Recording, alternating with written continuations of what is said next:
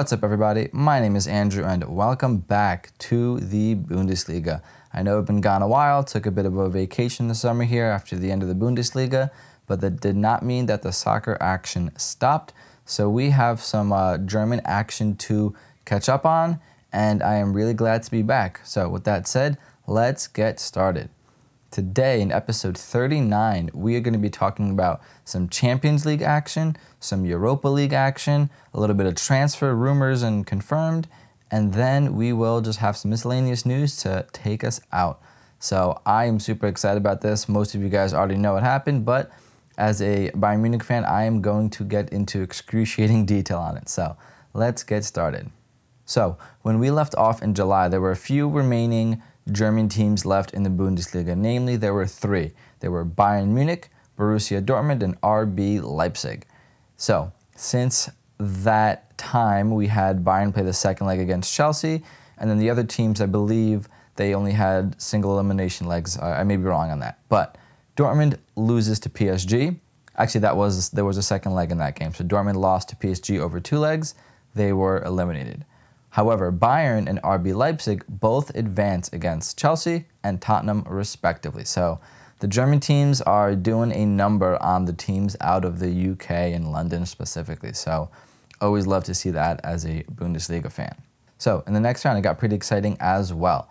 It was single elimination, and we had RB Leipzig defeat Atletico Madrid with a great goal from New York Red Bull's own Tyler Adams. I was super proud of him to get that goal for RB Leipzig and have them advance on to the next stage. Interesting fact from that was that Angelino, who used to be an ex-New York City FC player, assisted the goal for Tyler Adams, who's a Red Bull New York player, which is the Hudson River Derby match in the MLS. But on this day, they were on the same team, same side, and the former NYCFC player assisted the former RBNY player to get a goal. So that was kind of cool. Shout out to Tyler Adams. Then, next match, we have Bayern versus Barcelona. Now here, Bayern just really put on a clinic, put on a master class, and Bayern Munich defeated Barcelona with a score of 8-2. So that is just, wow, that is unheard of.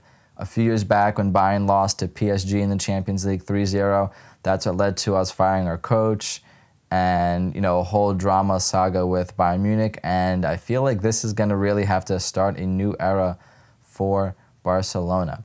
So since this match, the coach of Barcelona fired.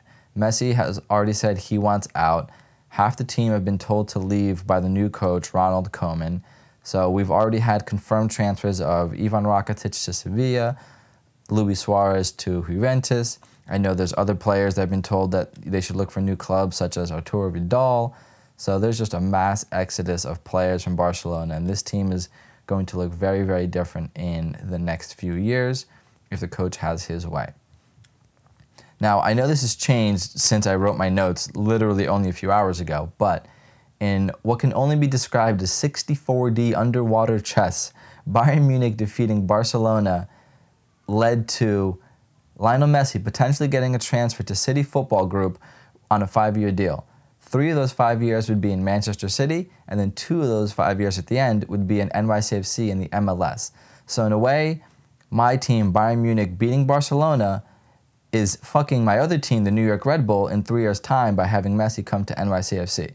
Now, that was all fun and games until Messi said that he's actually staying at Barcelona. This is literally the same day as I'm recording that news came out, that Messi decided to stay because the only way for him to get his transfer would be to take Barcelona to court, and he does not want to do that. He loves Barcelona, he loves the city, he loves the club, and that's not something that he wants to put himself, his family, and the club through. He doesn't want to have to go to court to get what he wants. So that all was just dropped today. So Messi is actually staying in Barcelona. But all that aside, Bayern advanced in that match.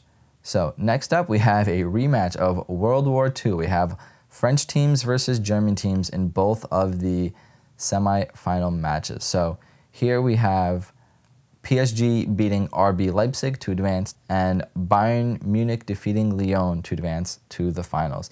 Now, I think the interesting part about RB Leipzig specifically is that Timo Werner was not part of the squad. He had already gotten his transfer to Chelsea and decided he's not going to finish out the season with RB Leipzig, which I think was a wrong move, but I think it would have been interesting if RB Leipzig had gotten to the final or had, gotten pretty close to it, which they did really. And if, maybe they had won it, then how bad would Timo Werner feel not being part of that team that gets to raise the trophy? That would have been just a hilarious story. However, that did not materialize.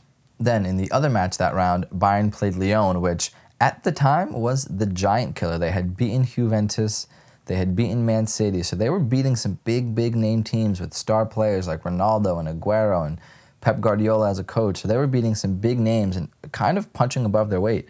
And thankfully, Bayern Munich was able to bring them back down to reality with a 3-0 victory, I believe, to get themselves a spot in the final against PSG. Now, when it came to the final, Bayern Munich beat PSG 1-0 with a 59th minute header from Kingsley Coman. So that was the final score. Bayern wins the Champions League. Bayern gets the treble for the second time in 7 years. So we got the treble in 2013, winning the Bundesliga, the Pokal, and the Champions League. And now in 2020, this team of Bayern Munich was able to get another treble. So shout out to Bayern Munich, to the whole team, the coach, the players, all of them. Super proud of my team. Super proud of Kingsley Coman specifically because he's been an up and down player. He was very popular in the beginning when he came to the team and played pretty well. Had a couple bad injuries where he was out for most of 2 seasons.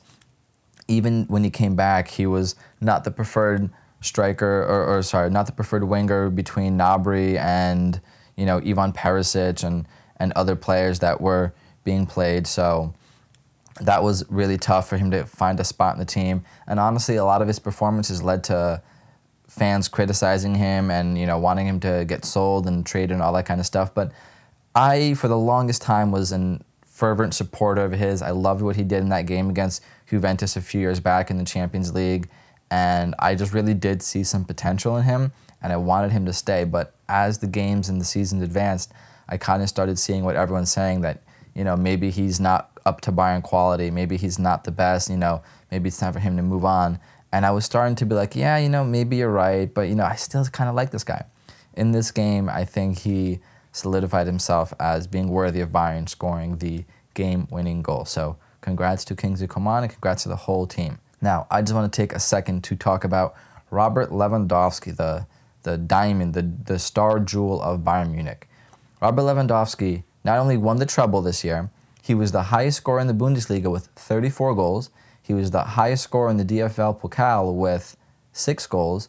And then he was the highest scorer in the Champions League with 15 goals. On top of that, he was tied for the highest amounts of assists in the Champions League with 6. The other man was Angel Di Maria. So Robert Lewandowski is unequivocally the king of Europe this year. Not Messi, not Ronaldo, not Virgil van Dijk. It's unequivocally Robert Lewandowski. Also happens to be during a pandemic year when the French magazine canceled the Ballon d'Or ceremony, but he would, without a doubt, win that prize as well if they ever decide to bring it back. But this was Robert Lewandowski's year, absolutely on fire. That man is doing great things this year, and I'm so happy to have him on my team. All right, so that's it for the Champions League. Next, moving on to German teams' performances in the Europa League. So here the performances were not as good as some of the Champions League teams. In the round of 16, we still had Bayer Leverkusen, we had Wolfsburg, and we had Eintracht Frankfurt. However, out of the round of 16, the only team to advance was Kai Havertz and his Leverkusen team. However, in the next match, they played against Inter Milan, and they lost 2-1 to the eventual finalist Inter Milan. So that is where their journey ended, and that's where the German teams in the Europa League journeys ended in that match. However, as a consolation, Jonathan Tah and Kai Havertz both made it to the Europa League team of the season. One as a defender and one as a midfielder. So congrats to the two of them on that as a consolation prize. Hopefully next year we have some stronger German teams and they can get further in the Europa League as well. All right, now in what is everyone's favorite thing to talk about during the off-season of soccer, we have transfers and transfer rumors. So some of these were kind of confirmed before I took my break. Some of them have materialized since then, and some of them have fallen apart. So let's get into a couple of these. I think the one that we already knew that was already confirmed back in July was Timo Werner to Chelsea. That's confirmed, that's done. Timo Werner is a Chelsea player. But what I think surprised everyone and kind of shocked someone since July is that Kai Havertz has been sniped and picked up and bought by Chelsea. So these two powerhouse German players are both going to be playing together at Chelsea next season. I remember there were rumors that Kai Havertz wanted to sign with Bayern and was going to sign with Bayern. That never materialized, and Kai Havertz ended up securing a transfer to Chelsea. So Chelsea is being very active in this transfer market, which is kind of odd after they had their FFP ban and all that kind of stuff and still dropping big money. But they picked up Timo Werner, Kai Havertz, and they picked up Ziyech from Ajax. So next year, that Chelsea team is going to be a force to be reckoned with for sure. Now, in what's one of the more hilarious falling apart of a transfer, that is Jadon Sancho going to Manchester United. Just the episode before last, in episode 36, I believe, I had from the Benchwarmers Diego, who's a Man U fan, and we discussed this Jadon Sancho transfer, him going over to Manchester, how he felt about that, all that kind of stuff. Since that time, that transfer has completely fallen apart. I think it's that Dortmund's unwilling to move on the price, Man U's unwilling to pay it, whatever the deal is. As of right now, Jadon Sancho is not going over to Manchester United, which everyone thought was pretty much a sure deal, a done deal. But here we are in early September, and that is not yet the case. So I'll have to bring on another Man U fan, and we'll talk about it and see what the deal is with that whole transfer saga with Jadon Sancho. However, as a Bundesliga fan, I said it time and time again, I like it when Dortmund is able to hold on to their players. I think that's important for them to competitively compete in the Bundesliga. They need to hold on to some of the star players, and those star players need to decide that they want to make careers in Germany. So maybe they've convinced Sancho to do that. Maybe it's too early to tell. But for me, for now, I'm pretty happy that Sancho is staying here. So next up, a transfer that kind of surprised me a little bit was Weston McKennie, the young American who plays for Schalke, got a transfer over to Juventus. So Juventus is looking stacked right now. They have obviously Ronaldo. Now they have Weston McKennie. They just picked up Luis Suarez from Barcelona. They have just an amazing core of players with the coach Andrea Pirlo now. That's a team that is honestly the easiest thing to compare to Bayern Munich, and that Bayern Munich's won 8 titles in a row in the Bundesliga. Juventus has won 9. So they're one of those teams that are just winners every year. And picking up Weston McKennie is definitely great for the American player. I hate him leaving Germany, but you know what? That's definitely a great career step for Weston McKennie. Now, the next few transfers are kind of ones that surprised me a little bit. And that is Daniel Caligiuri from Schalke going over to Augsburg, which is really surprising because Caligiuri has been like a core team player for Schalke for years. And I also tend to see Schalke as a more of a upper card, mid-card team than Augsburg. So for me, this is kind of almost like a step down for Caligiuri. Then again, Schalke has not been having the best season. As of the last couple of years, they were borderline relegation 2 years ago, but last year they seemed to kind of bounce back up a little bit to where I think they should be.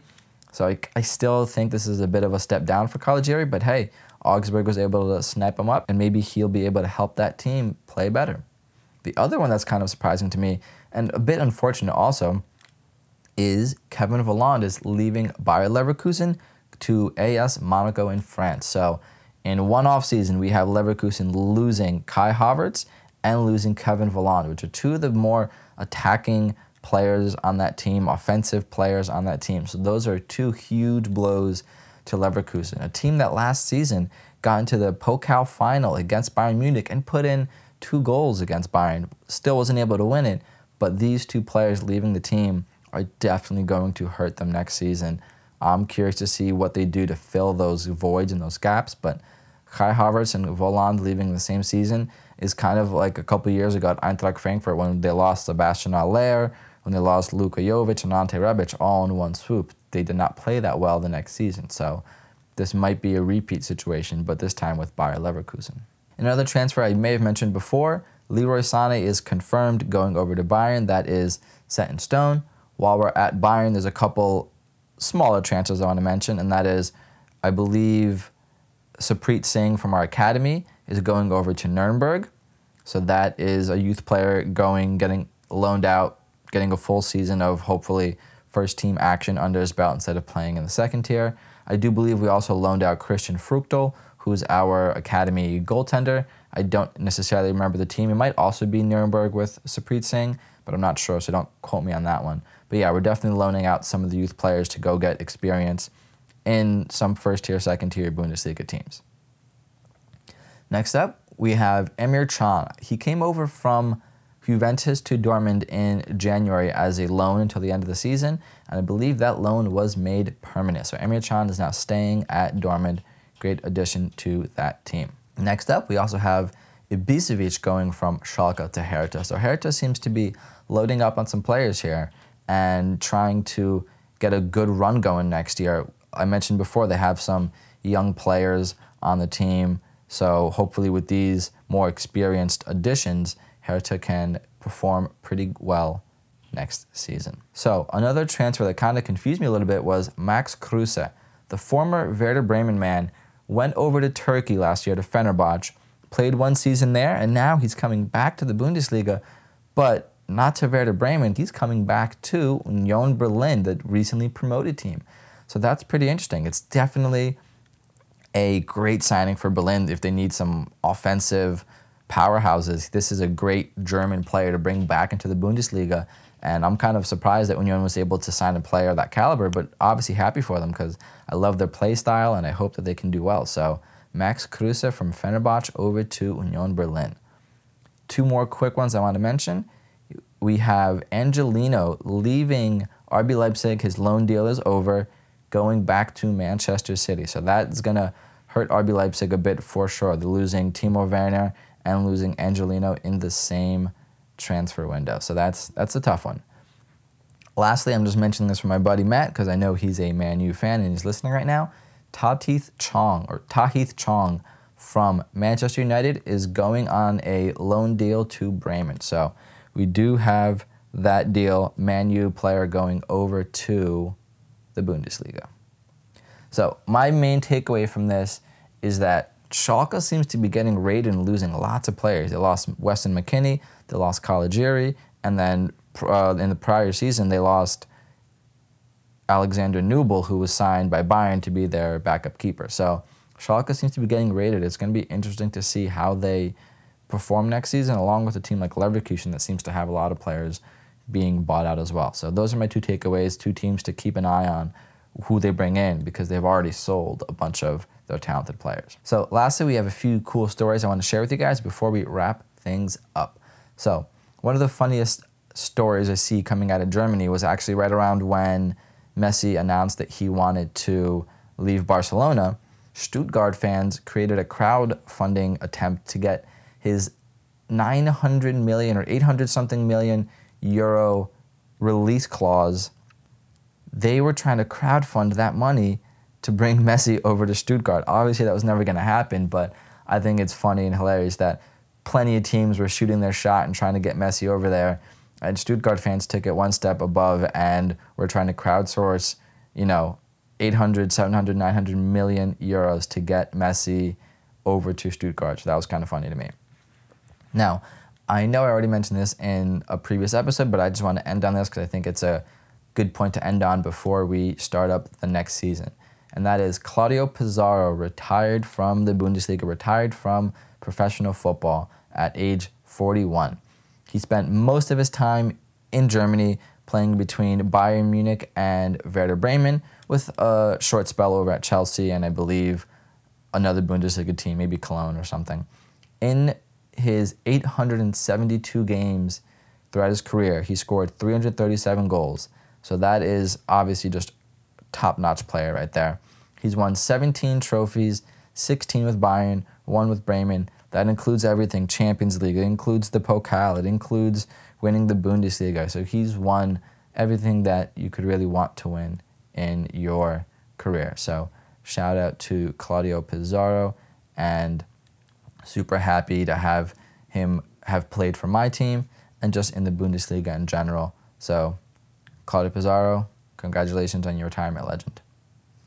So, with all of that being said, I just want to let you guys know that everything I've talked about is going to be in the show notes for this episode. You'll see highlights of Bayern Munich versus Barcelona. You'll see highlights of Tyler Adams, because I want to put that in there. You'll see the article about the Stuttgart fans trying to raise money. I'll put all kinds of things in the show notes. Definitely check it out because you don't want to miss it. Lots of really cool stories and videos in this episode for sure. So, with all that being said, my name is Andrew, and I'll see you guys next time.